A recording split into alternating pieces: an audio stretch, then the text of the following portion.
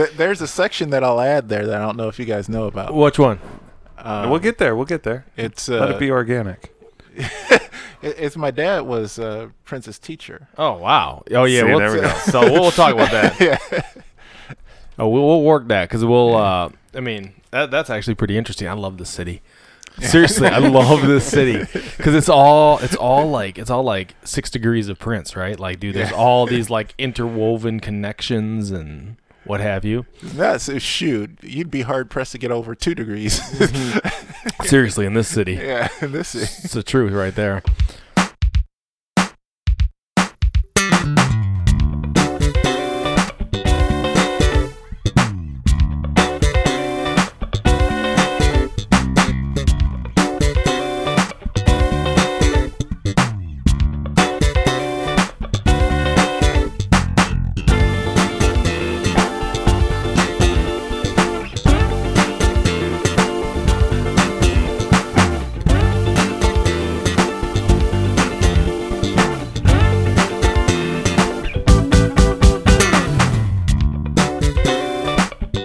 This is Paisley Nights, and we are chronicling the days of wild. I am Mark Bondi here with my co-host, DJ Dudley D. and we are telling the story of the people of Paisley Park.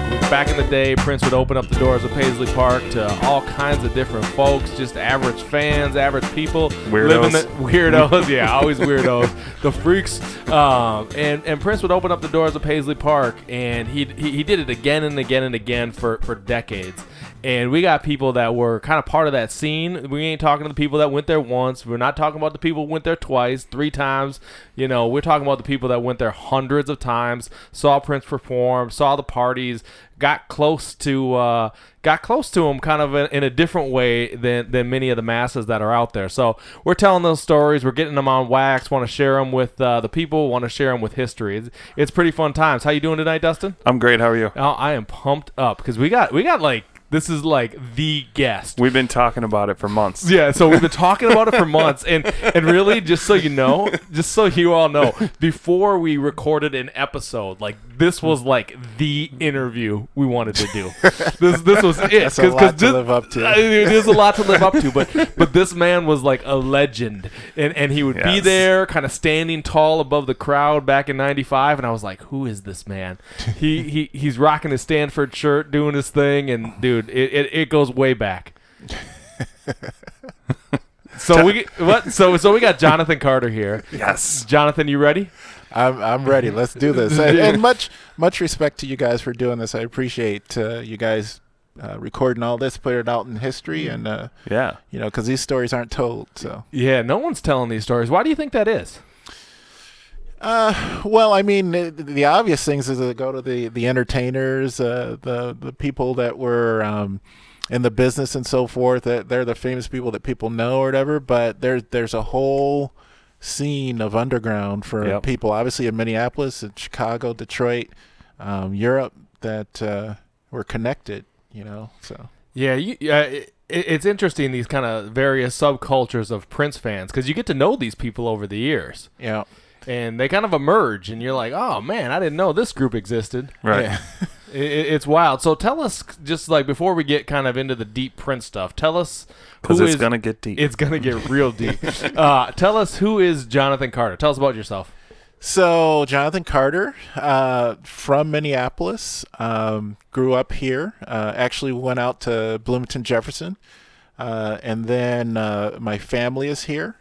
And then the interesting part is that I went off to college, and obviously you guys know about Stanford. Before that, I went to Washington University, St. Louis. Okay. Came back, and then went out to Stanford for a while, and that'll connect to the stories that we Yeah. have here.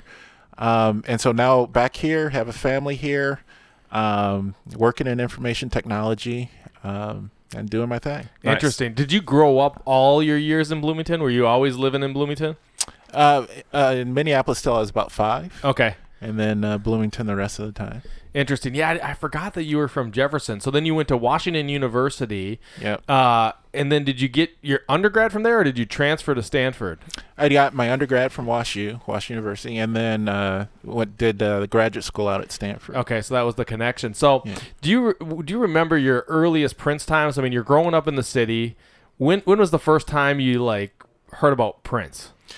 Well, so my first introduction was kind of through my parents, ironically, and we had vinyls, and at that time we had vinyl records, and I remember there was controversy in 1999 and stuff, and I listened to that kind of stuff. But my dad was actually Prince's math teacher at Minneapolis Central. Really? And so What grade?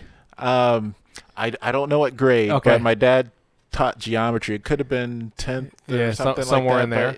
But yeah, and so both my mom was also at Minneapolis Central, so she knew him and things like that. And so that's how I introduced through my parents, and then got to know him and things like that.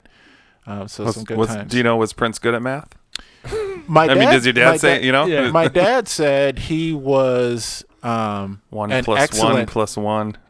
he was an excellent student. He was actually very smart. Yeah. Very Wow. smart and very quiet. Yeah. Always in the corner with the guitar, practicing and things like that, but really smart. So yeah. So your dad said he's bringing the guitar to class? I don't think it was in class, Okay. but outside of class. just outside of class, he Yeah. was just like, He saw him. when you saw him walking the halls, like the dude was just rolling with the guitar. Yeah. So an interesting thing, though, so Minneapolis Central, right? And this was, I'm guessing, the late 70s, maybe early, I think it was late 70s. So my mom also was at Minneapolis Central. And she was talking about a story where the bell had just rung and people had dismissed to their classes or whatever. And she was in the hall and she saw this young man out in the hall. She's like, you need to get to class.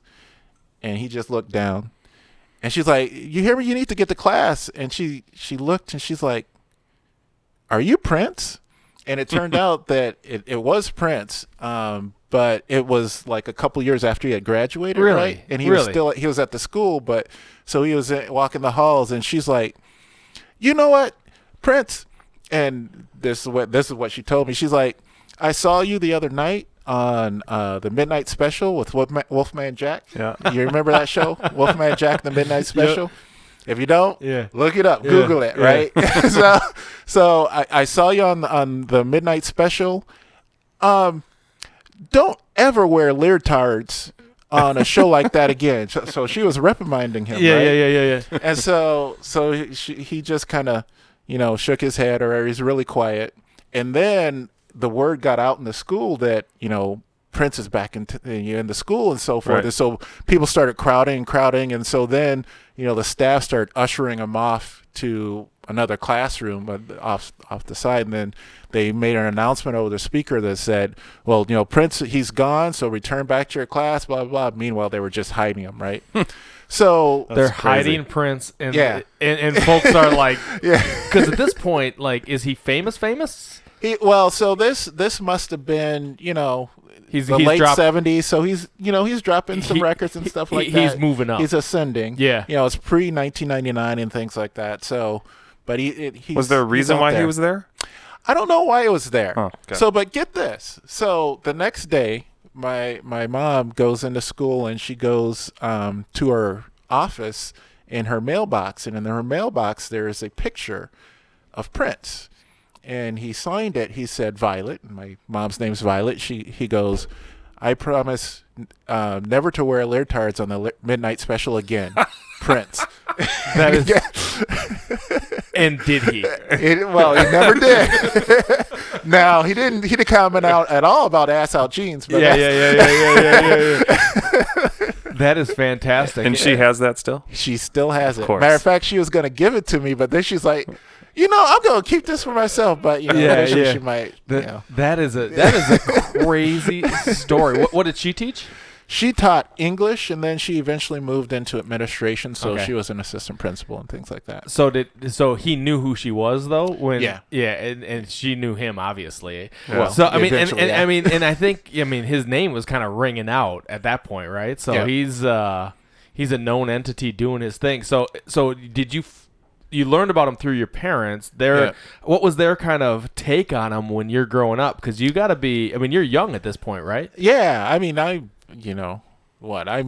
not even 10 or whatever, and The thing that I find is looking back on it is that how big of a fan probably my dad was, and he didn't necessarily show it. Really? I mean, it was like he was really into like Otis Redding and Sam Cooke and all those kind of things. That was kind of his generation, Yep. but he really was a big fan of Prince because, he took us to the Purple Rain concert. I heard you guys talk about that at the Met Center. Yep. Yeah. And it was a Christmas show. I don't remember if it's Christmas Eve or Christmas Day, but I remember because Prince on that concert, he gave a Christmas present. It was this cool graphical image of rainbow or a thing like that, and it was an awesome show out at Met Center. So are you only child? You got brothers and sisters? Brother and sister. I'm the youngest one. You're the youngest one? Yeah. So are they rolling to the Purple Rain show with you? Is it like the whole Carter clan jumping in? That was our Christmas present. We went Nice. out to the Met Center. So your dad recognized early. He was like, "This dude's Yeah. he's bad. Yeah. He's yeah. dope." Now, As a matter of fact, so there's one time, and this was after Purple Rain and after Around the World in a Day, and Prince had the Purple House, and my dad took us out to Chanhassen to see his Purple House or whatever, and so Yeah. we roll up there, and we up at the security guard gate, and my dad goes, "Yeah, Prince was my student," and the guard looked at us like, "Yeah, and?" And so we just, saw out there, and we, turned around and rolled out, Yeah. rolled back. But you got to see the house, and Yeah, I got to the see the guard, I house. guess, was doing his job. Yeah. So do you? I mean, you're going to Purple Rain. You got the music going on. Your parents obviously like them. Your dad's into them, which is really interesting. Now, I mean, do you get into them? Do you have this like deep affinity right away, where you're like, dude, I just need some more Prince music, or does that come It later? was kind of building. I was a little bit into 1999, not kind of the traditional tracks, the 1999 Little Red Corvette, but more so Free and DMSR Yeah. and Let's Pretend We're Married. Yeah. Those were kind of my jams back then. I'd play those quite a bit. And then it's just on at your house. It's just playing, so Yeah. you're just listening to it. Like, Yeah, we had the old school, huge console Yep. with the The record player in Yep. between, the TV down below and stuff like that. So yeah, we had the vinyls playing and stuff like that. And so yeah, I kind of got into it then. And so yeah, and then Purple Rain happened, and so What happened with Purple Rain? I mean, obviously you saw the show, but what did Purple Rain bring you to the next level? well, I that's where I got to see his showmanship. He really had. He did a really nice performance. I really got into the Revolution. It was really cool. So when you saw him for the first time, what was that like? Like I said, just the fact that he was of course the music was good, but just the show was good. There's a big show put on about it, and he got, at that time it was Wendy and Mark and so forth into it, and Doc and Sheila E. was there for that tour and stuff, and it was really cool performance back then. where were your seats for that first show? Yeah, we were nosebleeds. They're taking the whole family. Yeah, They're yeah. taking the whole family. They Yeah, got the whole family. they got We're five having of them rolling, so yeah. it gets expensive, man. I think that was the last time I was in nosebleeds for a Prince show. Though. Really. So that's your first show, and I mean, Yeah. you end up seeing him live. How many times do you think, Jonathan? In excess of 100 times, I'm sure. Oh, I mean, Yeah. dude, you got you are That number is low for sure. That number, there's no doubt that number is low, because I mean, there's no Yeah. 100 times. I would- Come on, Jonathan. I would personally estimate that you're over 200. Yeah, there's Okay, no way. Okay. There's no way Jonathan didn't Yeah. see more than I think he's Well, more on the I mean, and Bill some of those Winslow were level. dance parties versus Right. concerts. And Yeah, things yeah, like, yeah. So yeah, if you count all that, I don't know. Yeah. So Yeah, he's just being humble. yeah, So you're out there, you're listening to Purple Rain, you're into the music, and you kind of keep on Around the World in a Day. You're doing that Yeah. whole thing. I mean, you're buying So- the albums when they come out, or your parents getting them. yeah.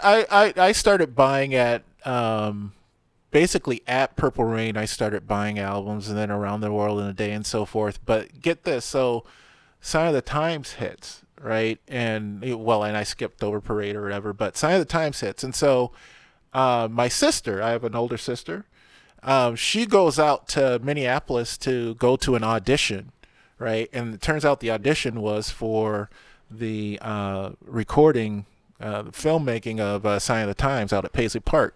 And so she gets the role after her audition, and so she goes out there a couple nights, and for each night, they got paid $50. Really? So they were getting paid to go out to Paisley Park. Get that, right? Yeah. Getting paid. Yeah. He was new to the Paisley Park deal. He didn't realize he could get those people get those people to come in for free. He figures that out later. Yeah. And so anyway, so that's the first 2 nights. And the first 2 nights, the cameras were turned on Prince, and it's just all showing the Prince or whatever. So the last night, I finally get hip to it, and so it's me, my brother, my cousin, and then my sister. We all get signed up, and we go out there. Yeah, so this is your first time to Paisley Park. It's the first time to Paisley Park. And really, the building's like literally just opened up, right? Yeah, so it might have been a year after, but it was like August, I want to say 87 or something like that. Yeah, if it's August. Something like that. Yeah, because it opens on September 11th. I think 87. So that would have been like I think it's right there because and then the movie gets released in December. Yeah. I mean, does it have like a new building smell to it? You know, honestly, at that time it was just a big white building, and I mean most of the day, we were just outside and out in the lawn, and every once in a while the band would come out and stuff, and we were just outside most of the day. So this wasn't at night, this was during the day? It was all day. And so matter of fact, like when you say all day, what do you mean? I mean, we got there at like 10 o'clock. We weren't 10 o'clock in the morning. We weren't done till 1 o'clock in the morning. You got to earn that $50. So no, we got time and a half. He actually gave us $75. $75. Nice. Right? And so does he write it? Does he write a check to you then, or like it was production company? It was a check, and it was a beautiful check. And for a moment, I was thinking, do I really want to cash this? Right. Because this is a nice looking check, and I was like, nah, I'm gonna go ahead and get this. Yeah, you're gonna get that $75. That's a lot of money back then. Yeah, when I got a check from Prince, I made a photocopy in color of that thing. I got it at my house still. Yeah. So the band's kind of coming out, and they're feeding us McDonald's. I remember they got some McDonald's. They might have got us pizza at the time because we're basically outside the majority of the day. It wasn't until almost 6-7 at night that we finally went in. Now, and you're just like talking amongst yourselves. Yeah. And I'm guessing they're not giving you any, like, hey, this is going to be another 6 hours that you're going to have to wait here. They might have. I mean, but you're just hanging out. How many people were there? Hundreds of people. Just milling about Paisley Park, just waiting for something to happen. It's so interesting. And so I remember there was one time where Wally was one of his people at the time, right, in Sign of the Times things, and so he came out and he was talking to the audience and so forth, and so my brother asked him, so why don't you guys play Shockadelica? We want to hear Shockadelica. And Wally goes, we can't play that. He's like, the only person who knows how to play that is Prince. So the band didn't know how to play, the song. The song, because Prince, obviously does all the parts on a lot of different songs or whatever. So it's interesting. They weren't rehearsed on that one. So you get in the building, and the first time. So tell me the first time you step foot into Paisley Park. What's it like? So the first time we stepped foot into Paisley Park, the lights are on. We're in the big sound stage or whatever. At that time, it's just a big warehouse, although they had the stage set up for the Sign of the Times kind of set. And, the band is just jamming. So you're walking in and you feel like you all of a sudden got funky as soon as you got in the door because, the band's moving right now, people. He's moving. Yeah. The band's jamming, so it was great. And so then all hundreds of people get in there, and so we were supposed to act like we were in the Europe show where basically there were lines of people were in our seats or whatever. So they had us line up like we were in seats or whatever. Gotcha. And then there was a director there, and Prince and the band were just kind of doing their thing, rehearsing things like that. And there was a director there, happened to be a white guy. And he was just, placing people. And so people kept moving. And so finally he finished placing people. And, me, my brother, my sister, my cousin, we're all black, and we look around and we notice all the black folks are in the back. and so then there's another guy. They're trying to play this Europe thing, right? Yeah, well, and so then another black guy just like, hey, Prince, what's up? Come, as if it's Prince's fault. It's the director guy that's moving the Prince, what's up? Come on, man. And so anyway, so the band plays a song, right? And so they're playing their jam. They're playing. I don't remember what song they play. And so then they finish playing the song. And so then the director goes, all right, everybody in the front row, go in back. And everybody else, move forward one. And we're like, all right. So we're getting closer. And so they play another song, jam. Then they get done. He goes again, everybody in front, go in back, and then move up. And so they jam. And so finally, we're getting up front, right? And we're like, oh, shoot. He about to tell us to go back. Yeah. Right? And so then, I think he did it one more time. Then we're right up front by the time, that song. And so they're jamming. And then he didn't move anymore. So then we basically are right up front for the whole rest of the show. Nice. Now does the album drop beforehand? Before the movie? Like, did you know the music that he was playing? Were you familiar with the songs that were being played? Yes, because I had to think about that, but there was Housequake, and he actually taught us to dance to that. So we were dancing to that, and I remember Forever in My Life. That was one of my jams right then. So you're telling me, you were at the filming of Sign of the Times and the whole Forever in My Life deal. Oh yeah. And were you front row? Oh yeah. The whole drumming. I just had to stand up because that is quintessential Prince right there. Yeah. Like, to me, like that video, that music, where he's got it kind of flowing in it, and he's just like, oh. I mean, that is like, and you were there. Yeah.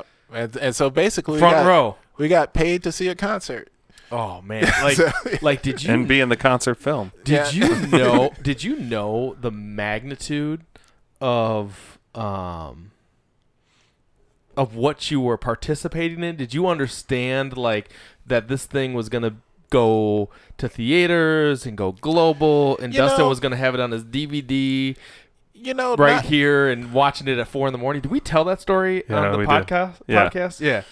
Sometimes I forget what we say on air and what we don't. There's even back then, there's so much stuff that Prince records that you don't know if it ever sees the light of day. Yeah. And so we're like in that kind of limbo. Well, if it does, great. If it doesn't, great. Regardless, we get to see a great show, and Yep. Yeah, here we are, and we get $75. Yeah. Now, your sister was there a couple of nights before. Yeah. Did she see anything that was different, or obviously she had to see something that was different. So when she was there, the first 2 nights, the cameras were just turned on the band. Really? And so they were just filming the band. They didn't film the audience at all. It was just kind of, I guess, the background noise or whatever. But on the 3rd night, that's when the cameras were turned around. Yeah. And so you can actually see me in a couple of the videos for Sign of the Times. What was that like then when that did get released and you saw yourself? Were you watching with your sister, or were you by yourself? Because now Jonathan's worldwide. Yeah. Well, so first of all, I had to hunt through the movie because I didn't know exactly when I'd be in the movie. But it turns out, during Housequake, you can see me. During I Can Never Take the Place of Your Man, you can see me.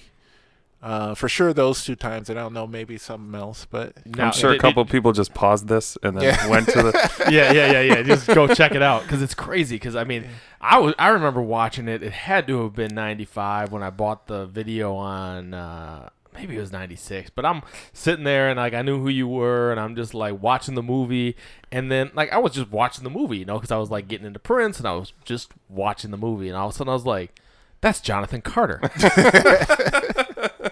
No, this is a true story. I was like, "That's Jonathan Carter," and then I had to like stop the movie, rewind, and I had you on, like back in the day when it was VHS, you hit the pause button, the freeze frame, and you're like. kind of moving a little bit. Yeah, I had Jonathan Carter paused on my TV. I was like, this is the most insane thing ever. Yeah. And then I think I had to talk to you about it because I was like, damn, Jonathan Carter was in Sign of the Times. I was seriously blown away by that deal. So did you see the release of the movie in like the big screen on? Because I mean, it was a relatively limited release, right? Yeah, I don't remember seeing it in the theaters. I did eventually get the VHS of it, and so I saw it there. But yeah, and I've seen it multiple times. And then when I see people talk about it, I was like, "Hey, freeze it right at 5:30." You got the numbers now, Yeah. because Tell the people when to freeze it, John. Yeah.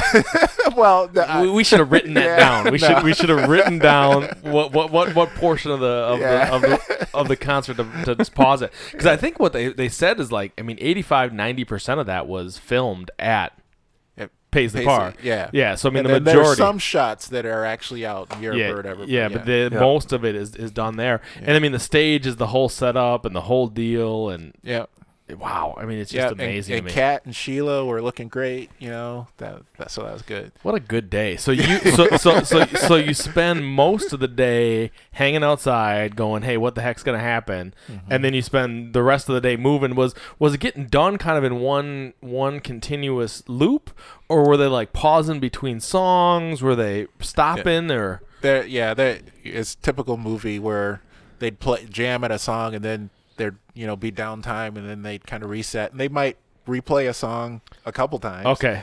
Right. But would it be as good the second time? Where you're like, oh yeah, we can do this song again. yeah, oh yeah, Hold on, take that again. I got to dance better. Yeah, no, it was great. I mean, we were there for hours, filming. So did you go in and then they're like, okay, you can go out? No. Once you were in, you were staying in. Gotcha. Then you're just hanging out. Yeah. Fantastic. I mean, this is just like an amazing story. Yeah. So you do Sign of the Times. You get to see yourself in the movie. When's the next time you're out there? How long was the time in between Sign of the Times and your next adventure? So, it turns out I probably wouldn't have gone out to Paisley again until probably, I want to say 95. That's okay. So there was a long span because were you part of like the Glam Slam days? Were you doing Glam Slam? Were you going out to see him there? I did do Glam Slam, although it was also overlapped with a time where I was at Washington University St. Louis. Okay. Yep. And so, but I did go back for one of the shows there, and it must have been June of '94, where he had at Glam Slam. At Glam was Slam. that the birthday show? Because he did the June. June of 90. It wouldn't have been June 7th. It was probably like June 25th. Okay. Something like that. So. Okay. Did you ever see him when you were at school? Did you ever tour? No. Okay. Not at WashU anyway. Okay. So I mean, you're really now. Did you see him live between kind of the Sign of the Times deal at Paisley and that 95 deal? Did you see him? Just 94, but I don't. No other big stadium shows. Did you do any of the other big stadium shows? Kind of pre. So what other shows did you see kind of pre that era before we get into the 95 stuff? I saw Love Sexy. Okay. I was really impressed with that. Did you go with your parents again, or no? This is probably just me and my sister, or something like that. Now, are your sisters into Prince too, like you are? Or? Yeah, the sister and brother, both into Prince. Although they obviously didn't hit Paisley as hard as I did. But they liked him. Yeah. Now, would they go to Paisley later on, or? Yeah, sometimes, but not like. Yeah, no. How about your dad? They weren't on the regular because I don't. Yeah. I don't remember. Yeah. Meeting them, but that doesn't. How about your dad? Did your dad ever go out there with you? Yeah, great question. No. Okay. Not that I know. He never went there. So. You never brought him. You never like, Dad, never come on. Yeah. But I mean, they knew you were going, right? Well, that's funny. So why is that funny, Jonathan? so during the summer of '95, right? He was hitting it hard, like. Was it started July for sure? August, September. Yeah. That's when Dustin and I are getting into it. Every weekend for 10 weekends in a row. It was 10. There were 10. I know it for sure. You know it for sure. That's good because I 10 weekends in a row, there was something. And it might have been once a weekend, twice a weekend. Sometimes it's Saturday, sometimes it's Friday, sometimes Friday, Saturday. Sometimes he had a Wednesday show. Yeah, I remember Right. some of them Wednesday shows. And so it could be as much as 3 times a week or whatever. But for sure, 10 weeks in a row, he had something out at Paisley. Yeah. Well, and so I was up here for the summer, but then I had to go back to grad school. And you the like fall. were you sad at that point? Because like I mean, this is like fun times. This is Yeah. like Yeah, well, so I flew back to grad school at the end of September when these are going on, and then it was, it wasn't necessarily every week or a little whatever, more so sporadic. a little more sporadic And grad school's at Stanford? at Stanford. Okay. Yep. But then I still would get the 911 text, and And Dion when talked about when you this. say text, you mean well, the pager. yeah, cause Sorry. just so we're clear. Yeah. Back in the day, we didn't have no cell phones, right? So the pager would Yeah. blow up 911, 911, Yeah. 911, and Yeah. and Dion's the one hitting you up. Sometimes it's Dion, sometimes it's Tia. Usually between those two. Yeah. So Dion, episode 4. Yeah. Check it out. Yeah. So there's all these little connections that begin to emerge. Yeah. Did you know Dion before this, or did you No. meet her as part of the Paisley? I met her in line at Paisley Park. That's how we Just met like her. you guys. That's how we met her too. Yeah. So did y'all become? Did y'all? I mean, you obviously exchanged numbers because how did you Yeah. find out about those first Paisley shows? I don't know how I found out about the first one. I have no idea. I don't remember. Or even the first few. Right. But then eventually, obviously there's that Network. xenon.stanford.edu/tilde/JLC1/MPLS music where I'd post. Yeah. Let's just slow this down. What was the Stanford website? And this is 95, right? So Yeah. this is like I think I hit my first interweb browser, Netscape, in like the spring of 95. Yeah. And then by the fall of 95, you have a Stanford website that is directing people to Paisley Park parties, and you would have it out there and it would say party at Paisley or no party at Paisley or party at Paisley, Yeah. et And cetera. you weren't even in town? You weren't for even like- Well, for some of this. So catch this. So once the fall hit, if it were possible, I knew it was a 2.5-3 hour flight from California. I'd fly in. Now, how much money are you making, Jonathan? Well, well, he's got that $75. I mean, I'm just saying, it's not cheap to fly last minute to. It isn't, but it's probably a couple hundred. But Stanford was a fellowship, so that was a full ride. So I didn't have to worry about my tuition or books or anything like that. Because Jonathan Carter is smart. Well, and so then it was just the price of the ticket, and then Dion would pick me up from the airport or something. I wouldn't even tell my parents I was in town. I was in town for the show, and then I get back out. Oh, I had no idea. So- Why didn't you tell them? Because you didn't want them being like, "Hey, that's crazy to fly Yeah. out for a show." Yeah. No, I understand that because You need to be studying. sometimes parents don't understand that Yeah. you need to hit the Prince show and damn the Yeah. torpedoes, right? Yeah.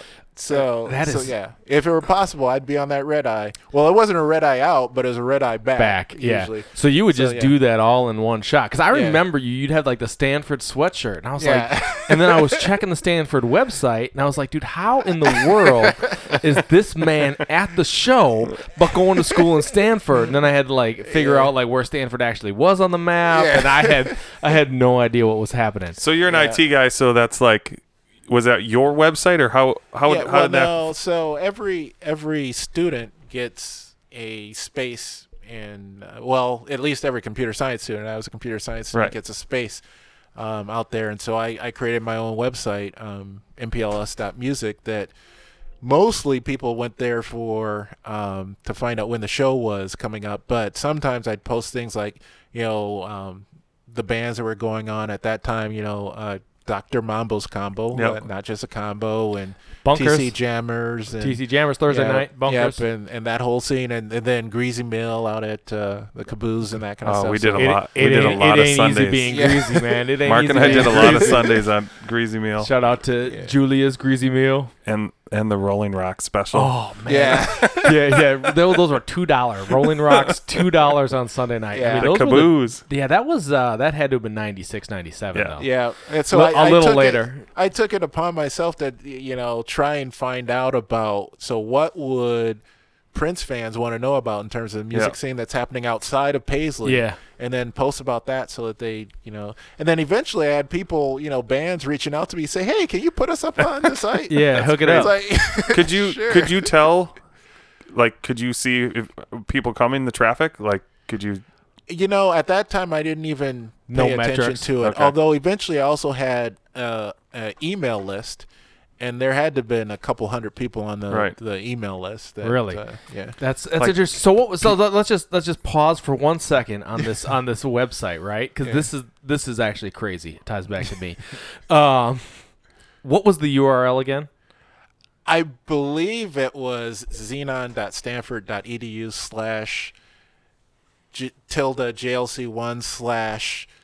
xenon.stanford.edu/tilde/JLC1/MPLS-music.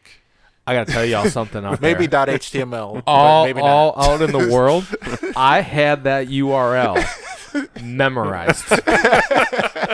No, I'm not even lying. I had that URL memorized, and I would go on Andy Hansel's computer because, I didn't have my own computer that could connect to the interweb, right? Because this was '95. This is you were in a fraternity. Yeah, I was in a fraternity, and I would go to that URL, and I remember a night. It was like a Friday or a Saturday night. I'd be like, "Hey, Andy, could I use your could I use your computer?"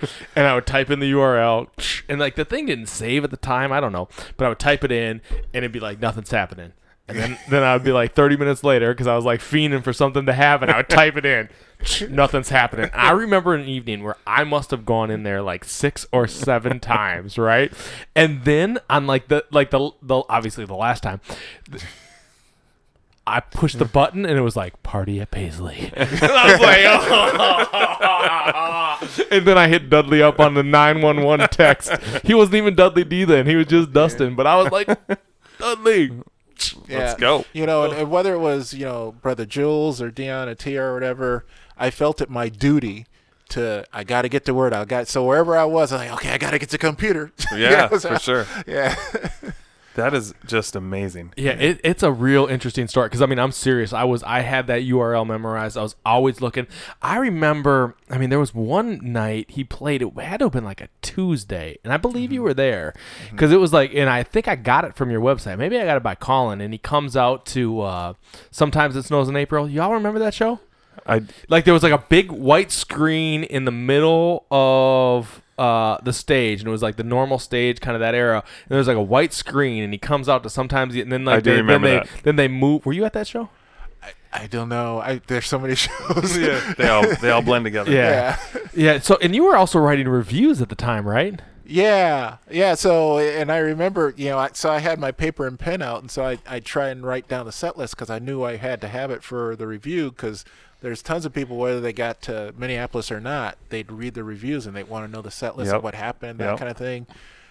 So eventually, I think there was one of the security guards either came up to me directly or was asking Dion. They're like, "What is he writing?" And he's like, "Oh, he's writing the set list for his reviews." Oh, okay. So yeah, they're a little paranoid. They're like, "Oh, okay, we got." Do you think did Prince know about this website? He's a computer guy at that time. He's totally into it. You got to get free so you can download your music to your fans' computers. I'm guessing he knew that I was one getting the word out. I don't know if he knew about the website or not, or Right. about the email distribution, but he knew to basically go through Jules to go through me to get the word out. right. So if he wanted, so you were, just so we're more than clear, that was an intentional move by Prince to get the word out. So he called Jules, "Hey, let people know." Yeah. Yeah.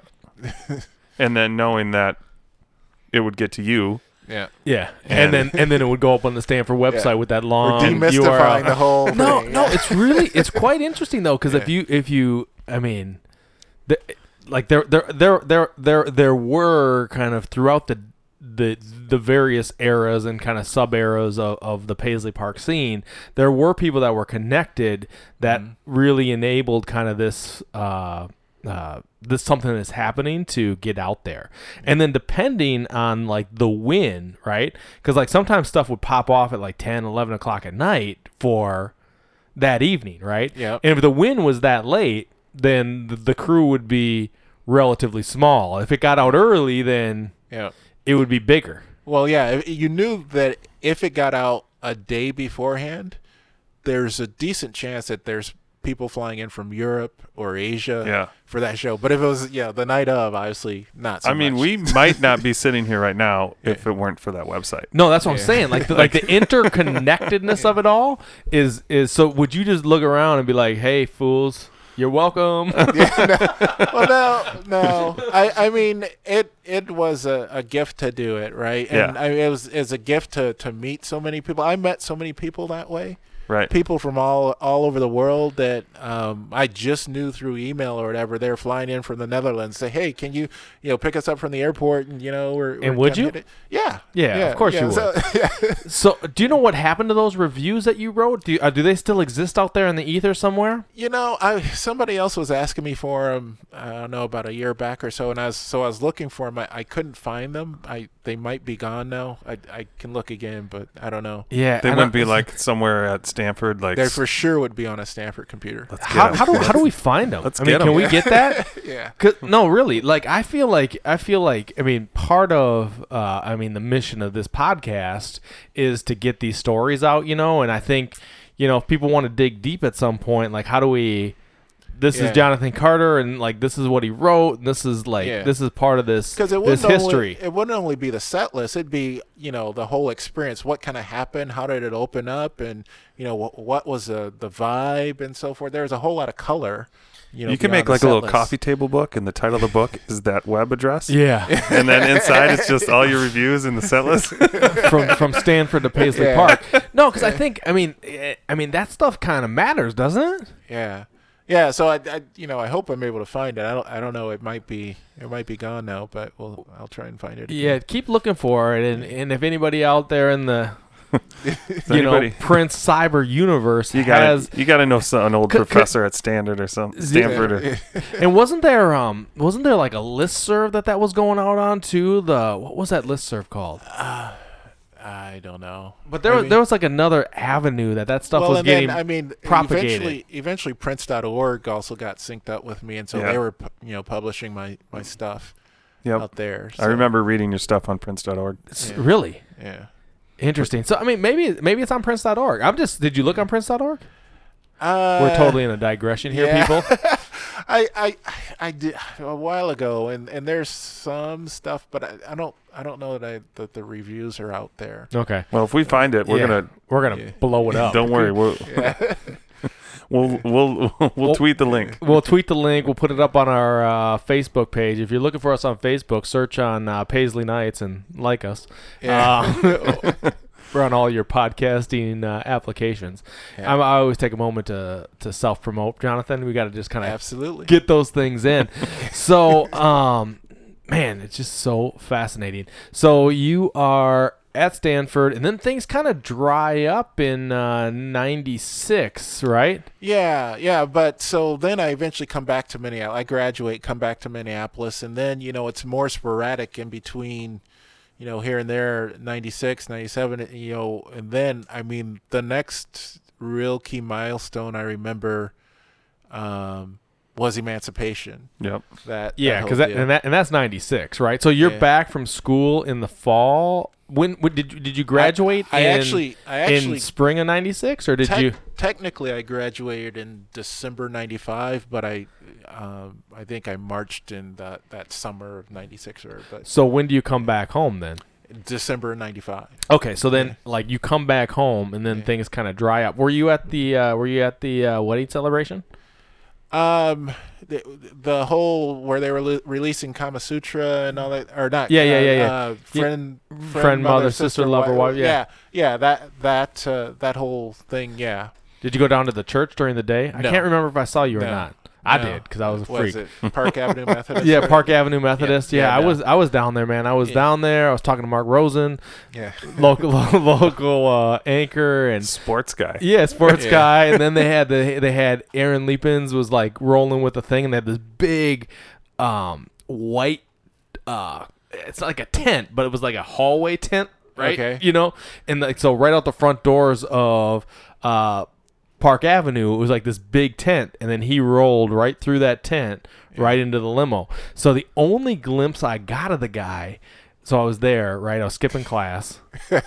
Now, Mom, I'm just kidding. I was not skipping class, but I was skipping class, and like he comes through the back in like a delivery van, and you see like the glimpse of Prince and his like cane like jumping from the van into the building from the backside, and then like 45 minutes later they're rolling out the front, and then they release the doves, the white doves get released, and Aaron's flipping around the car and they're off.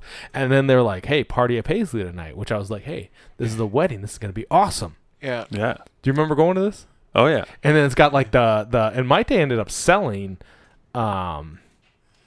the Monogram or not the monogram, or, sorry, but the plate. yeah, there was plates and cups that she had, right? But they had on napkins like the Prince / Maite Yep. deal. And I mean, I'll tell you what, I saw like a napkin getting sold on eBay too, and I had a stack that was like just a foot deep of those things. Yeah. But I gotta tell you something, that was the worst Paisley night or Paisley party ever, man. Why do you say that? Because it was like $50 and like we didn't get nothing for $50. You know, Yeah. I think Prince was like, "Hey, I gotta go to Hawaii. I gotta subsidize this thing." Yeah. Well, but so back up a bit. So I remember all those days in '95, right? Sometimes it was free. A lot of free Sometimes parties. it was $7. Yep. Sometimes it may be $10.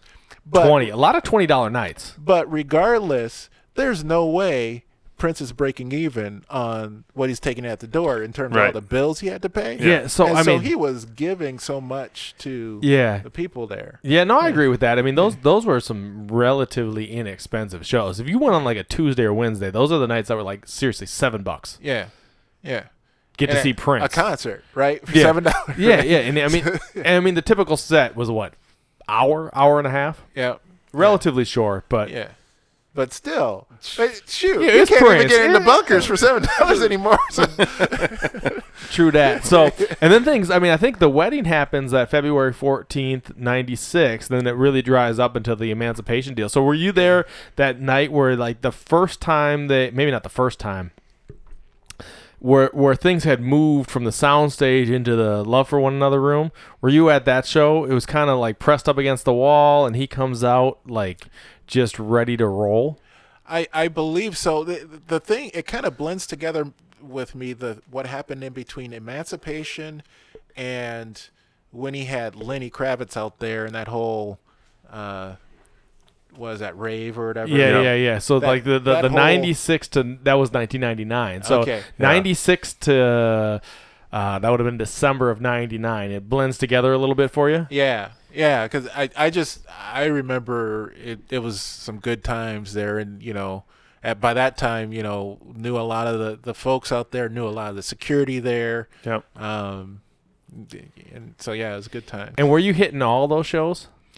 Most of them, sometimes, honestly, sometimes it's like, man, Prince, I'm tired. Yeah, oh yeah. Right, you get a tired of 911 page. waiting. Well, no, even before you get there, 11 o'clock, you get the 911 page. I was like, I was about to go to sleep, man. Right. But then, all right, well, here we go. And you're relatively young at that point. You can Yeah. make it happen, right? Yeah, Just- but make it happen, and out there until the birds are chirping in the morning. Were you still doing your Stanford website then, or no? Yeah. Yeah. I at some point in time, I transitioned back and forth between the email list and the website. But yeah. keeping things rolling. Yeah. Yeah, what was it? So from that era, and I know it blends together in your mind. Like, what are some of your favorite shows from that kind of 96 to? Do you have one that sticks out? Well, just even like the whole 95 and the whole when he got into in between Exodus and I want to say started getting into some of the Gold stuff. Yep. Those were fun times. There's a lot of funny stories in the stories there. So tell us one. Well, so who was it that actually came to Paisley Park and they had high heels on, and in the high heels it was filled with water, and I believe in the water there was like fish swimming in there, right? So there's this one girl, I'm sure Dion knows. There's this girl that came out in high heels and water. Is this a fan? Yeah, a fan. All right. They came out. And then midnight, all of a sudden, one of the heels broke, and there's a puddle of water. And a fish flopping around on the floor. Right. So things like that. The whole sweet potato pie and Dion bringing the sweet potato pie to the MPG and things like that. And they love them sweet potato pies. Just fun. So I remember one time, Maite comes over to my side of the stage, and she motions for me to come up on stage and dance. And then I was thinking, well, she must not be talking about me. All right. So I just, I stay cool. I stay down there. She goes off. She dances on the other side of the stage, and then she comes back and she gives me a look like, what are you still doing down there? So then, I hopped up on the stage and I started dancing. So, and actually, I just saw Maite, a year ago, and I reminded her of that story. She's like, yeah, I think I remember that. Where'd you see her? She was when they had the Prince in Minneapolis at the University of Minnesota, that whole Minnesota, symposium. Yep. She was there with, all of the crew. Yeah, you got a chance to talk to her. Did she remember you? Yeah, she remembered for sure my face and things like that. So, and you're I mean, for people that don't know Jonathan, how tall are you? How tall are you? 6'5". 6'5". So he's a tall guy. He stands out. He's not tiny, and I mean, you always kind of had a little walkway behind you because no one would stand behind you. You could. I mean, eventually I let smaller people in front of me, but I'd only do that to a point.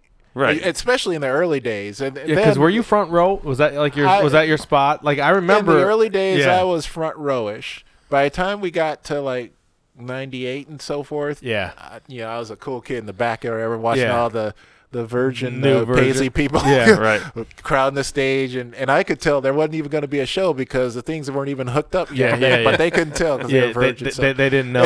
That was always when you walked into Paisley, like you didn't know if it was going to be a dance party, if it was going to be a show, but people who were veterans knew to like go up to the stage and like take a peek. Like, is the guitar on stage? Yeah. Are the amps even plugged in? Are the regulars hanging out? Are the roadies there? Are the security people really in place, or are they just roaming?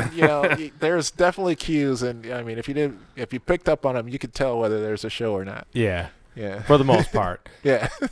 Yeah. Well, sometimes you could tell he just changed his mind. Yeah, He's like, well, everybody, we're going to a movie theater. He treated us all to popcorn and a movie. Did you do that? Oh, yeah, a couple times. When were the movies? I never did. I think you never did the movies? I think we did Minority Report, but I never actually went to the movie that night. And then, did you go to Minority Report? I have no idea what movies I saw, but I remember distinctly there were at least 2 or 3 times where they're like, okay, well, everybody go up to Chanhassen Theater. We're going to treat you to the movies. And I remember the last time it was the drummer on Third Hiker. Hannah. She's like, okay, well, there's not a show tonight, but we're treating everybody to the movies. I remember that. Yeah. I was mad that night. Yeah. Well, I remember one night, too, I was DJing out there, and it was just like, hey, stop the music. We're going to go to the movies. And I was like, what? I'm guessing. I mean, there was one night during the celebration that they took everybody to Minority Report. With Tom Cruise. Yeah. I drove down there, and it was just like a sea of people, all just cars and what have you. I was like, I'm going home. I mean, but, and so to a certain extent, we probably got a little bit jaded because we were out there so often. We saw it and things like that. But, looking back on it and especially telling the story, how many people can say, well, yeah, Prince treated me to a movie? Right. Yeah. Right? Yeah. That's kind of the way he rolled, right? Yeah. Just like, I'm just going to be off the wall. Yeah. It's quintessential Prince. Yeah. Now, I mean, why do you think Prince was doing these parties? Did he just, what's your take on kind of like why he's opening the doors of Paisley Park to just like some dude from Bloomington? Yeah. For sure. Sometimes he just wanted to see how things would land on folks, certain music, new music, or performances and things like that. He'd want to see, what the reception was like and things like that. So he definitely wanted to see that. Actually, whether he was playing or whether it was just, the DJ playing the music, he wanted to Dudley D. feel, yeah. Dudley D out there and, and Linka and Jules and all the folks. But he definitely wanted to see that. And,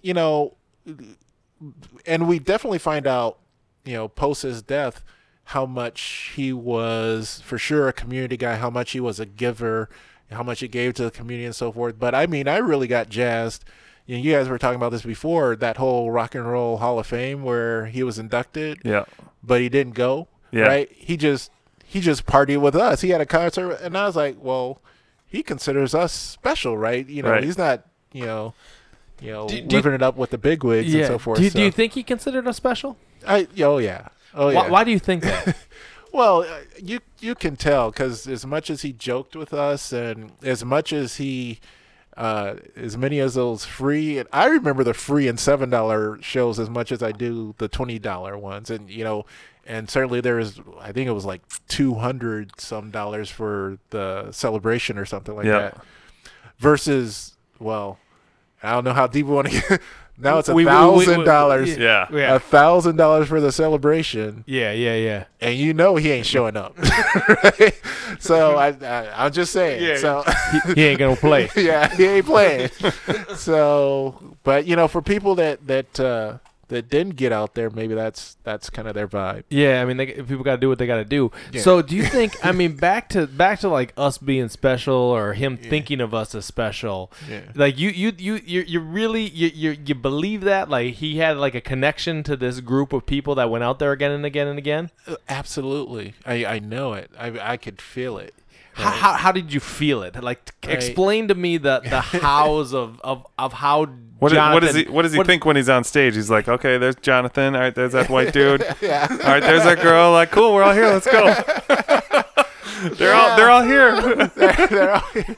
Well, and he sometimes play regardless of how big or small the crowd was. But right. I mean, he definitely would. He'd not all the time, but he'd be joking around. He'd be having fun. Sometimes he'd be, out on the dance floor and so forth. And I just kind of in the vibe. And like I said, he could have been anywhere. He could have been in L.A. He could have been in, Japan. He could have been wherever. He could have been in Detroit. Yeah. Right? But he chose to be in Minneapolis the majority of the time. And so, yeah. So you use the phrase "in the vibe." What was the vibe? Can you explain the vibe? Can you give us a sense of what the vibe was? It was really about just being free, really just kind of, in the music, whether he was playing or not, that you were getting your groove on, that you're, right. Into the beat, you're jamming, and then you were. Interacting with one another. Most of the time in the sound stage, it was dark, so you could hardly tell what people look like or how old, how young. Yep. There are kids in there that were young, and obviously there were mature people in there as well, and everybody was on the same level, just dancing, having a good time. Sometimes there'd be the stars that were in there. Yeah. And every once in a while, they'd be on the risers and stuff, but sometimes they'd be amongst the audience and so forth. And there was different vibes, too. Like, there was obviously shows where you could tell, like, he was working on his set list that you would see over and over. And then there was other nights where it was just kind of like, in between songs, he would just start something or, he'd, ask the drummer to start something. And those were, like, the special nights, I think, where it's just, you didn't know what was going to happen. And all of a sudden, this song that maybe he was just going to play turns into a 20-minute instrumental jam where they just go freestyle, go off, make it happen. Do you have any recollection of like your favorite like kind of either set or song where you're just like, man, that just holds like this special memory of like me being out there, like where Prince is doing something, and it just like you have this like, you know, just like it's at like the top of your list for moments at Paisley Park. Well, so I remember, so obviously backing up again a bit, I was in the Sign of the Times video. During Sign of the Times, Starfish and Coffee is on the Sign of the Times album. Yeah. Right? But Starfish and Coffee was not in the movie, and he didn't play in the concert or whatever. And I never heard him play it, ever. Right? And so I actually, and this was back in the 90s, and so I was, at that time we had, news groups or whatever. Yep. And so I posted, I was like, yeah, I wish he would play Starfish and Coffee. And I want to say literally it was like a week or two later, for the first time, Yeah. I heard about it Paisley with that, you know, the ringing Yep. and Starfish and Coffee. So that's memorable for me. So do you so I mean that might have just been a coincidence, right? No. We all know Prince was on Prince.org. I've been in his office and seen it on his computer screen. You were in his office and saw him on Prince.org? I didn't see him, but I saw his computer screen lit up on Prince.org. Really? He had to, because he hadn't played it even during Sign of the Times, and not for years until I had posted it on this news group. I want to hear Starfish and Coffee. Do you think he's looking at that and he's like, oh, Jonathan Carter wants to hear this. If Jonathan Carter wants to hear this, I'm gonna play it. Or my teacher's son. Yeah. Right? Now, does he know that connection?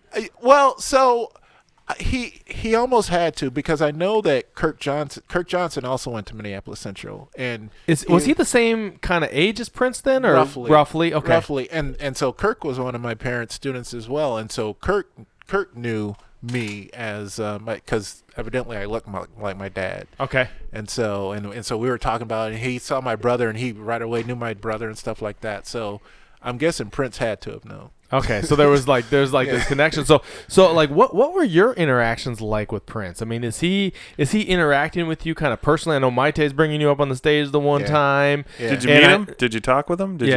Yeah, no. So the one time where I came close to kind of talking to him was during one of the celebrations where I remember it was Kevin Smith, the one director, producer, or whatever, actor was out there, and he was interviewing the audience out there, and then eventually Prince came in, and he was talking and so forth, and then eventually he was talking to me and my girlfriend at the time, and giving us some advice, actually. Who was giving you advice? Prince. So Prince is talking to you. Who's your girlfriend at the time?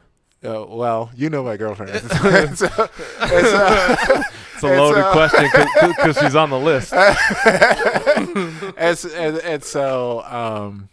So anyway, I remember that time. That's the closest that Prince is talking to me directly. So what was his advice? He was talking, it was actually biblical almost. He was talking about being equally yoked. And this is all during the Rainbow Children era. Yeah. Right? Well, during that. The Jehovah Witness time? Yeah. Okay.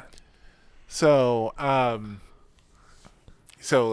ironically, we had just broken up at that time, but Prince didn't know that. But so let me just ask you this. Prince knew you were together? Yeah. Oh, yeah. How did Prince know? Well, he's observant, right? So yeah, I mean, do you think he's watching the crowd like that to like? Oh yeah, he has to be. Okay. Yeah. So. Yeah, he's just paying attention to like the subculture that he has created. He's just in tune with it. And he's right in there too. Like as much as he probably wants to just be able to go and converse with everyone, he knows he can't. Why do you think he knows he can't? I mean, as much as he's, one of the reasons he's observant is for his own safety, right? Because some people he knows, okay, yeah, I know him or her, they're cool, right? But that person's crazy. I'm not going. Yeah. I mean, right. I know who you're talking about there. Yeah. We ain't gonna name names, I guess. Yeah.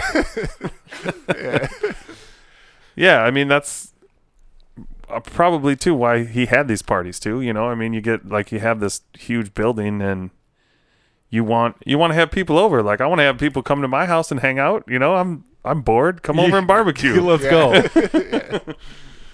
Yeah.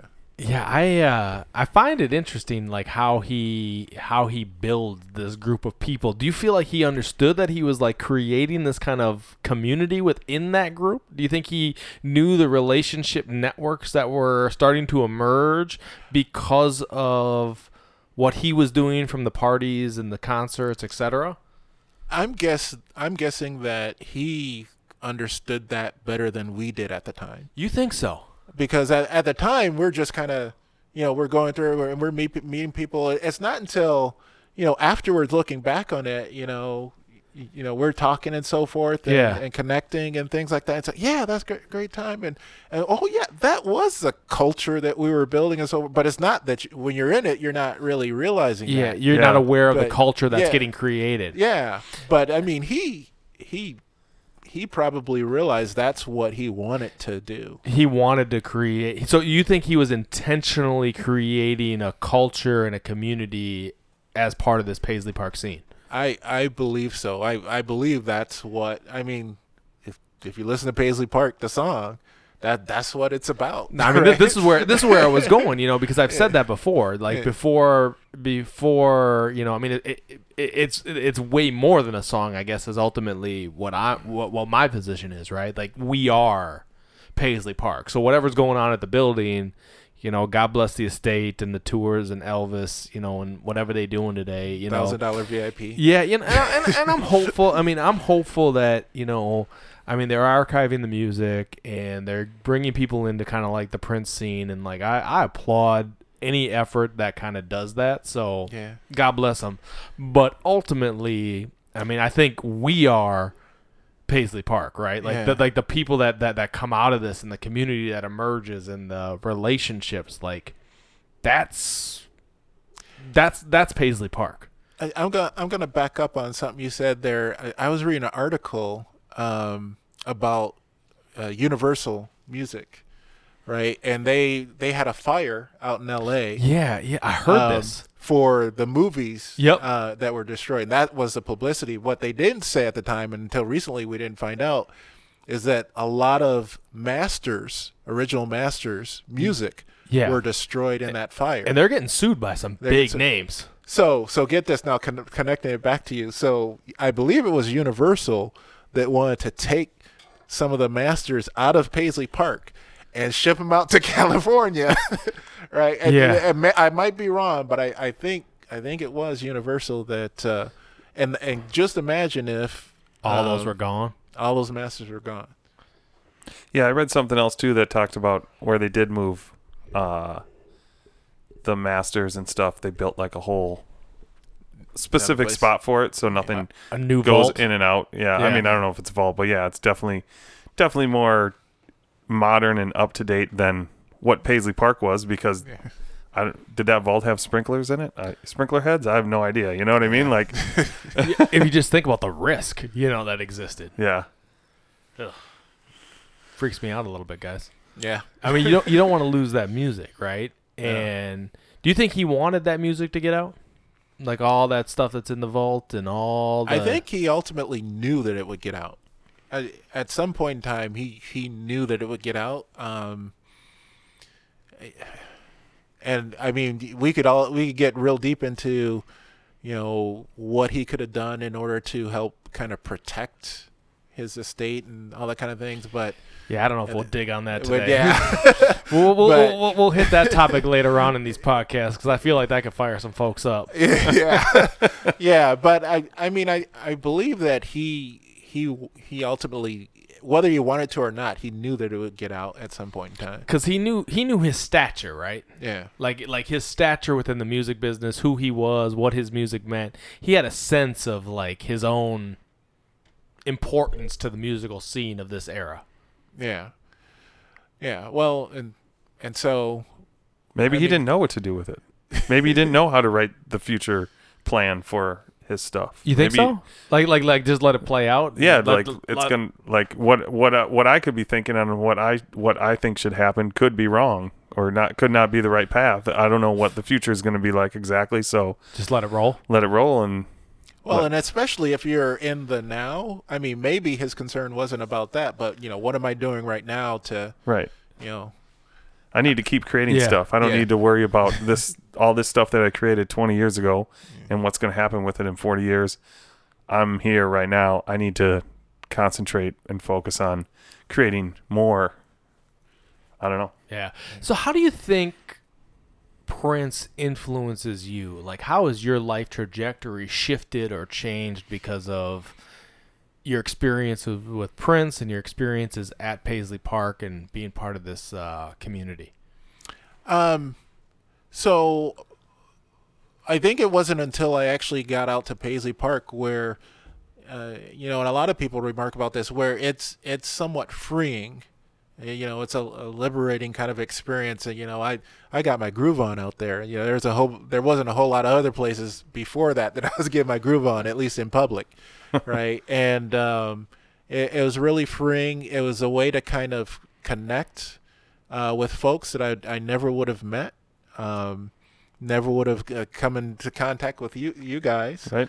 Never would have come into contact with a lot of folks that culture. And, and so really, and I remember, so I know this wasn't your question, but I remember when Prince passed, I was actually on the treadmill in Lifetime Fitness, and they were showing the scene at Paisley Park, and they weren't talking about what had happened or who or that kind of stuff. But eventually it got out that he had passed, and there were so many people that paged me and called me and things like that. And I was like, I never really knew that so many people knew that I love Prince that way. But it was just as if a family member had passed. It was that serious to me. But so when he passed, I mean, how does it hit you? Like what? Like it felt like a brother. Did you stop running? Well, at that time, they hadn't announced what it was or whatever, and so it wasn't until I got off the treadmill that word had come out. And ironically, I think TMZ was the first one to release it, probably because they're on cop scanners or something. But yeah, and they just early, they're just early. Yeah, but what lifetime were you at? The Crosstown, Eden Prairie. Okay. Yeah, because I was at the when I found out, I got texted by Jenny. I got texted, and I was in a meeting. I was selling Lifetime some stuff because I like to sell stuff, or I do sell stuff. Maybe "like" is a strong word, but I was at Lifetime as well when I found out, and essentially I got a text saying somebody died at Paisley Park while I'm talking to the client, Lifetime, and I'm like, I knew it. Yeah. Like I got that text and it was like I knew he was gone. Were you there the Saturday before? No, but I was. So the last time I saw Prince was the Piano and Microphone concert. So whatever, that was the January, I believe. Yep. At Paisley Park, and I went to both of the shows. And I remember, so obviously he was on the piano, and I just remember I never have heard a piano sound so good. Scotty, the tech at that time, had him. Shout out to Scotty. Yeah, had him perfectly, mic'd up. And matter of fact, I told him, last year, I mean, I've never heard a piano sound that great. And it was a great show. And matter of fact, if you had said, what's my dream? I'd be like, well, just to hear Prince play piano, me sitting there and listen to him. Now, I didn't imagine I'd be there with a few hundred more folks, but it'd be great just to see Prince on piano. Before you saw that show. Yeah, that was, yeah. And so that was the last time I saw it. And in that moment when that song, it was great. It was, listening to all that songs. I also felt, though, that this was a gift, and that this is going to end sometime. I didn't know that he was going to pass. Yeah. But I was like, this is going to be over sometime soon. I remember thinking that. And when you say you I mean, you didn't know obviously that April was coming, but the sense to you was like that this was like a season was about to end after you saw the show.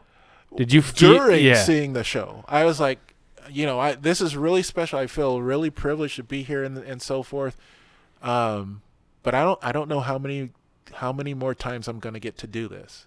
And I don't know how. It's weird, but you had a sense of it while you're in the space. Yeah. Do you think he had a sense of it? I don't know. There's lots of conspiracy theories around that and so forth, but I think that he intended to keep working. Yeah. That's what he did, right? Yeah. That's what he did. Yeah. What contrast the piano and a microphone show with all of the 99 other shows. Well, Jonathan saw a couple hundred shows. There's no way that dude didn't see a couple hundred shows. He was flying back from Stanford. Dude, he saw all those things. And he was on the 911 list before we were on the 911 list. We had to weasel our way in there. No, so contrast, because that show was fundamentally different, right? Yeah.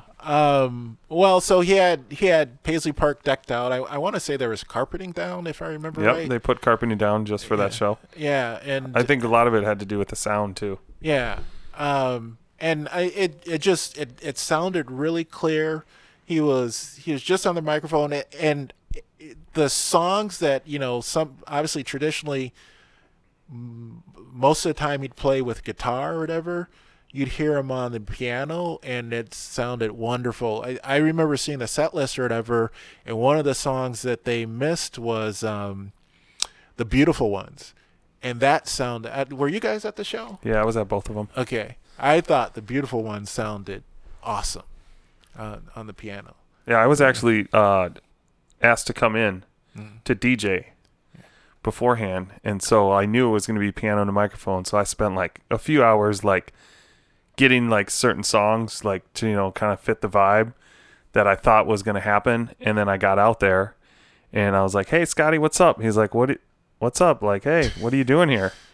I'm like, "Oh, they brought me out here to DJ." He's like, "Oh, Prince just gave me this CD to play while people are walking in." So then I was like, "All right, cool. Well, I'll just be here." Yeah.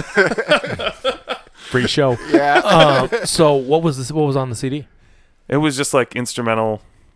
I mean, I don't know if you remember walking in, but it was just like, I don't know, just like kind of like a Kama Sutra or something. It was just like instrumental sounds, no like drums or anything. Why do you think they called you? I don't know. I guess he didn't know exactly what he was going to do. Maybe that was a last minute decision. Yeah. To hit press play. So get this. I'm going to put one person on blast, although I don't even remember their name. But so this is about the piano and the microphone show. So I had tickets to both shows, right? Yeah. And for the second show, I had a VIP ticket, and I had a regular ticket. Both shows sold out, I want to say in minutes, right? Right. They're sold out. So I had an extra ticket. I could have sold it for hundreds of dollars. I could have scalped her or whatever. Right. I was But you're not that guy. I'm not that guy. I was like, you know what? I just want to get it to a fan that could actually use it. At cost, I'll sell it to cost. So I blasted out on Facebook, say, "Hey, somebody want to go? I'll give it to you at cost." And so I connected with somebody, and I sold it to him at cost.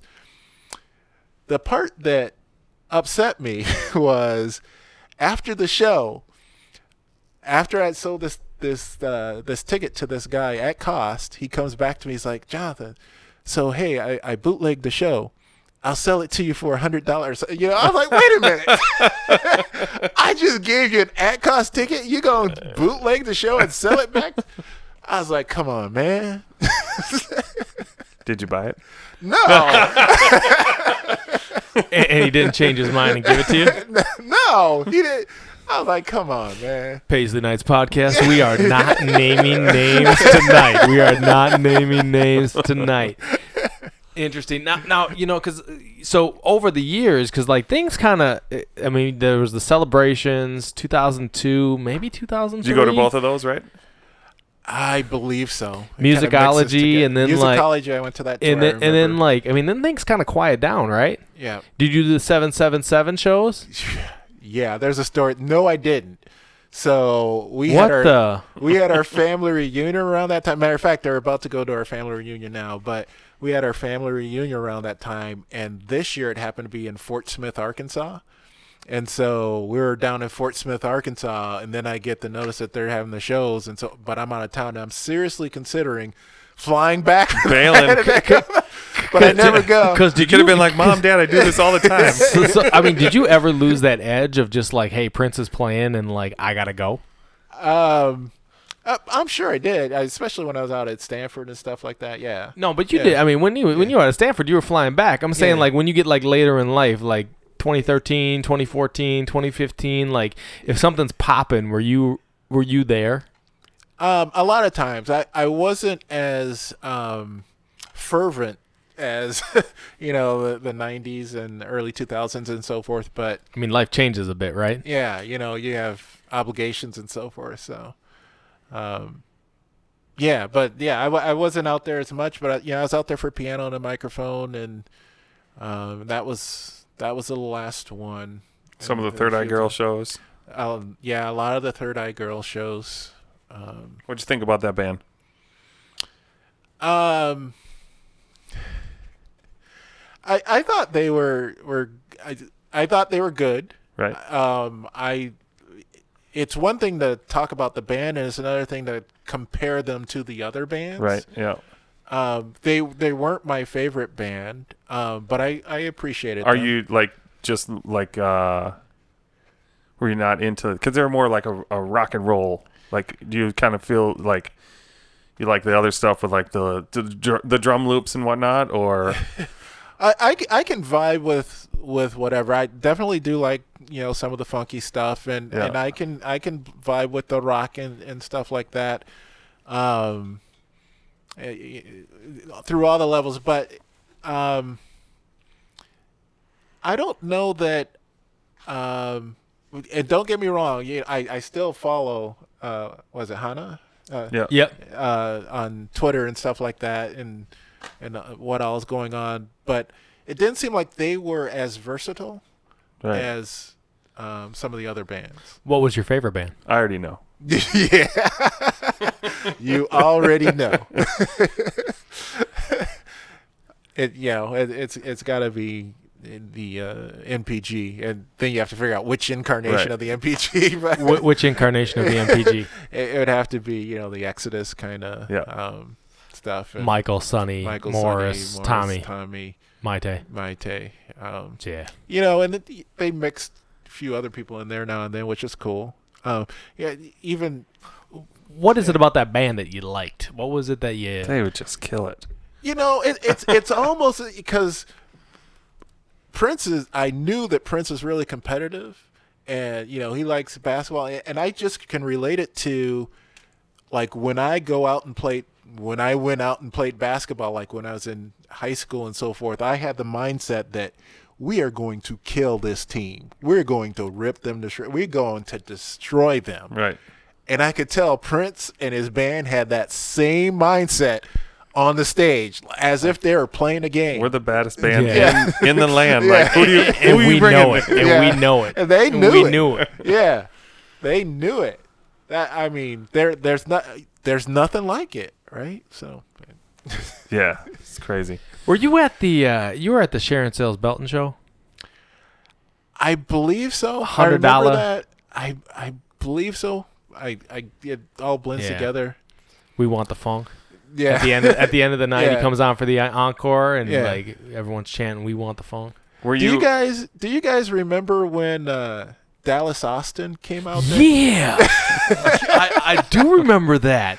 And he calls him up on the stage. Remind me. I don't remember. Dude, I remember this. So Dustin first never of all, remembers. Dallas Austin, for people that don't know, music producer, and produced, I know, like TLC, and I think was Chili's Baby's daddy. Yeah, and Prince references TLC when he calls Dallas Austin onto the stage. He's like, if y'all don't know. Yeah. So he gets up on stage, right? And Prince puts him on the keyboards or something, and he's like, I don't know if Prince told him to play or if we, the audience, told him to play. And so he just starts tinkering around, and we're like, play! And he keeps tinkering. And I think it was Tia's like, you better play that! And he didn't hardly do anything. Right? It's like, man, get off the stage. Right? So, y'all just calling Dallas Austin out. I'm calling that. Man, and the shoe. Dallas was a punk. But, now don't come hunt me down. But he was. He knew that night. Do you remember? I remember that night. Yeah. I remember that night. Yes. It was a brief stint on the stage. Yes. What other celebrities did you see out there? I remember distinctly seeing all of No Doubt, including Gwen, and all of them were really short. I remember Gwen Stefani walking right past me. I was like, oh, shucks. Yeah. Jonathan, he just said they're all short. Like, who isn't short compared to you? I mean, seriously, I'm guessing, they're like 5'3"-ish, right. And that Prince's height kind of ish. So, but, obviously there was Lenny out there and George Clinton and, Time out there all the time. And, I don't know. Were you at but you knew people were rolling through. Yeah. Were you at the recording of The War? I remember him playing The War. I don't remember if it was.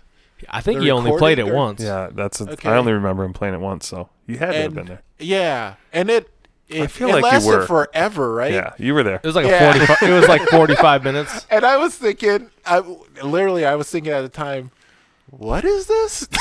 Because it was just going on forever. Yeah, for sure. Sometimes things kind of grow on me, and most of the Prince's music eventually grows on me, and that was kind of one of them. There's a couple of tracks that still haven't grown on me yet. I'm like, what is he doing? Yeah. Yeah. So, I'm critical of a few tracks myself. yeah. Do you have a favorite song?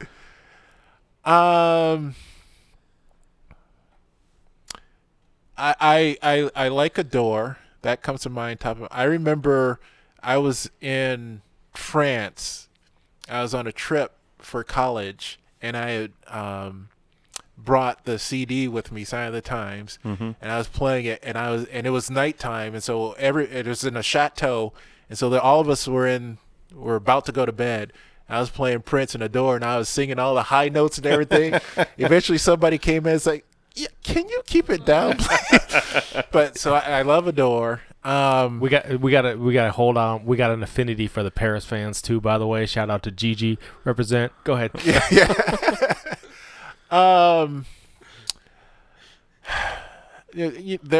I could name a lot of stuff, and they'll be like really off tracks, like Elephants and Flowers. Oh, that song is bomb.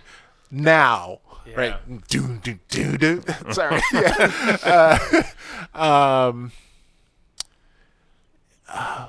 The list keeps going. I get it. How about an album? Do you have your go-to album? Like if you're like, all right, I need to. Well, favorite album for sure, Sign of the Times. Yeah. For sure. What do you think the connection to Sign of the Times is? Is like, hey, I was in the movie and I saw this thing. I stood out there. They gave me $75. Like I've been paid to like this, or that doesn't hurt. But I mean, I really appreciate the different tracks that are on there and kind of how they all come together. Which is why you told him he needed to play Starfish and Coffee, and he listened to you. Yeah, he didn't play it until Jonathan. See, you have not because you asked not, right? At some point, you just got to speak up. Yeah. Closed mouths don't get fed. Yeah, there you go. No. There's a lot of tracks, eclectic stuff. Yeah. What's life like post Prince's death? Well, so now I have my daughters, and they'll listen to Prince on the radio or on my CD or whatever, and they'll hear stuff and they're like, "That's Prince," and then I'll play a track and they'll listen, and it'll be Michael Jackson. They'll be like, that's Prince. I was like, no, that's Michael. And then there'll be Janet Jackson on the radio. That's Prince. No, that's Janet. But she's got the Minneapolis sound connection though. So I include Janet in the Minneapolis sound kind of sure. family, right? With Jimmy and Terry, like she's connected to us. Yeah. So now it's with my daughters. I play the Prince stuff quite a bit. I have a car where it's burned into my car's hard drive, and so I can pull up tracks all the time and stuff. So, yeah. Does a day go by where you don't listen to Prince? Like, do you think about him every day? I think probably about him most days. I wouldn't say every day. I mean, there's a lot of stuff in life, right? Yeah. But yeah, certainly if I'm flipping through music and so forth, it's stuff that I still listen to.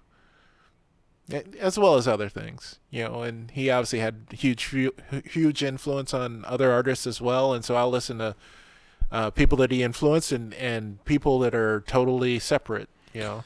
How do you feel about, like, Mark and I both have kids, so we all have kids, like, and your father brought you to Prince about not being able to share that live experience of Prince with your kids. Do you think about that at all? Yeah, well, and actually, so we did do the tour. You did? Okay. With my daughters and my wife, and we went out to Paisley, and so they got to see some of the stuff. Right. But the ironic thing is we had the tour guide, he'd say some stuff, and I'd say just as much stuff as well, no, this is this and this. That's where I stood. Yeah. And so, they still... They listen to Michael and Prince. Do you guys talking about? So you remember when Michael Jackson passed? Yeah, I do. And for the longest time, it'd be like Prince and Michael are rivals and stuff. There was that whole bad thing where Michael asked Prince. That Chris Rock interview. He's like, "Who's gonna sing that first line?" Because you know what I mean. Yeah.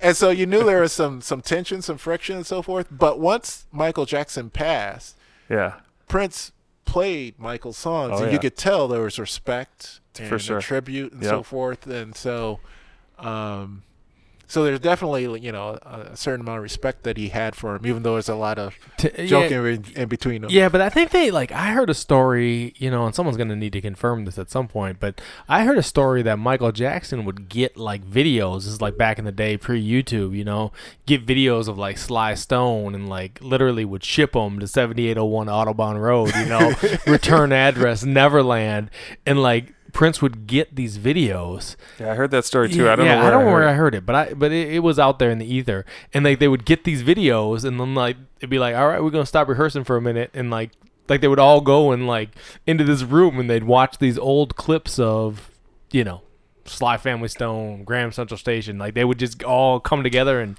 check it out. And the videos themselves, Michael would be the one shipping them to Prince. Yeah. So can I go back to the tour? Yeah. What did you think of the tour? I mean, obviously it doesn't smell the same. The vibe's not there. Oh, the Paisley Park tour? Yeah. For people that haven't been able to experience Paisley Park, I encourage them to go. Yeah. It's something to see. It's not necessarily for people that were part of Paisley Park Party Crew. Right, yeah. Right, so I remember when I PC. first the Paisley Park Party Crew. I forgot about that name. Like that was like a moniker that we wore for a while. Yeah. I remember when first time I went out there after you had passed, I just went out there and I read the fence or whatever. And then, I mean, after I was walking away, it hit me bad, that, he was no longer there and stuff. And so I was bawling and stuff, but yeah. So, but yeah, the tour, I mean, if you haven't been there, it's worth seeing. Right. They do a good job. I certainly wish they would reduce the price of the VIP for the celebration. $1,000 is a little ridiculous, even though I know they sell it out. Yeah. So how many times have you done the tour? Just once. Just once. Yeah. And you ain't going back. not for a tour. I mean, not unless somebody's in from out of town, I might go with them to check it out or whatever. Yeah, so then you could be their personal tour guide. Yeah. Hey, there's a whole business. Hey, Jonathan Carter, hit him up. Like the tour guides out. I don't know about the tour guides out there. I haven't been on the tour. I have been out there a couple times, but yeah, I don't know what they're telling you, what kind of information. I mean, they obviously aren't digging that deep. They do the best they can. Seeing The Office was pretty cool because they left The Office the same way they had it. Yeah, that was cool. So did you got to be able to make? And you had never been in that space before. Sorry, Dustin. That's what that's what I was gonna say. I don't remember being in that. I had been in the atrium, but not in the office space. Did you do any parties in the atrium back in the day? Yeah. Of course. I remember the Tell us about a party in the atrium. I just remember it being really nice in there and really funky and so forth. I don't remember like any of the songs, any of the music, or I just remember the way it made me feel, which was this was the place to be. We're special. This is the vibe. Yeah. This is the vibe I've been looking for. Yeah. So give us one last story. What's one last thing you can share with us about your days at Paisley Park and Prince, and I mean wherever you want to go with it, Jonathan? Oh, yeah. I don't know. One last story. Do you have a favorite show out there besides Piano and the Microphone, or anything like the Piano and the Microphone that stuck with you? Were you there the night that he came out without Slave on his cheek? Yeah. I just remember us looking at each other and being like, "Oh, it's on." Yeah, well, I mean, because he did that during Gold, right? Yeah, I believe so. And so, yeah, I was there for that, and they all just blend together. That's when I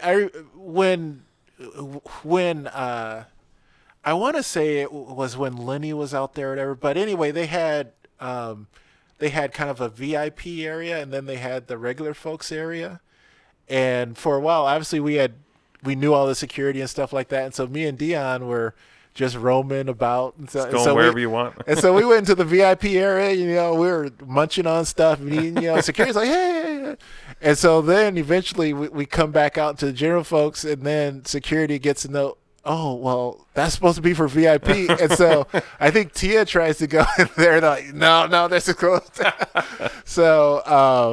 So that whole thing, and I forget which show that was, but I remember getting into the VIP. You were not supposed to be there, but you were. I mean, you were VIP. I mean, Prince was taking your advice. Yeah. You're writing the reviews. You're getting out the word to the people. Yeah. I mean, I think the whole Paisley Park scene would have been very, very different without Jonathan Carter in it. Definitely. I mean, like your imprint and your impact on this group of people, I think, is big.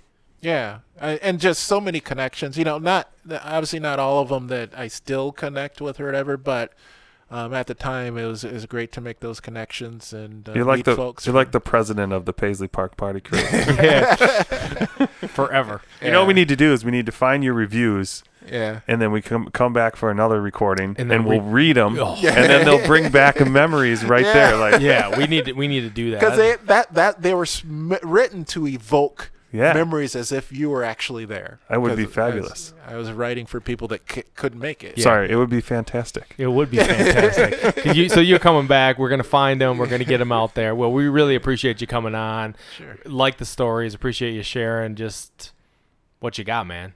Anything else, Dudley D? I don't know. Not unless Jonathan's got anything else he wants to share. I mean, what a wild ride. What a wild ride. So cool. Well, we appreciate the time. For all the folks out there listening, definitely check us out on Facebook, search Paisley Nights, all of your podcasting applications. Like us, share us, give us some reviews. We're on Twitter. Dudley D, what's our Twitter? Paisley_Nights. Yeah, Twitter us up, retweet us, do that thing. We appreciate all y'all following us, all of you listening to us. We're gonna keep doing this. Thank you to Jonathan. Yeah, big thank you to Jonathan. We said at the beginning, like I don't know what it was, like a year or so ago, or even more than that. We talked about starting this was like this is the short list of like 5 people you were You were definitely one of them. Yeah, so we reaching the peak now. It's over. It's all downhill it's all downhill from you here. can stop. Just kidding. No, listen to the next podcast. It ain't over. It ain't over. It ain't over. We are going to keep doing our thing, keep telling these stories. We're going to get them out there. We really appreciate y'all listening. This is Paisley Nights.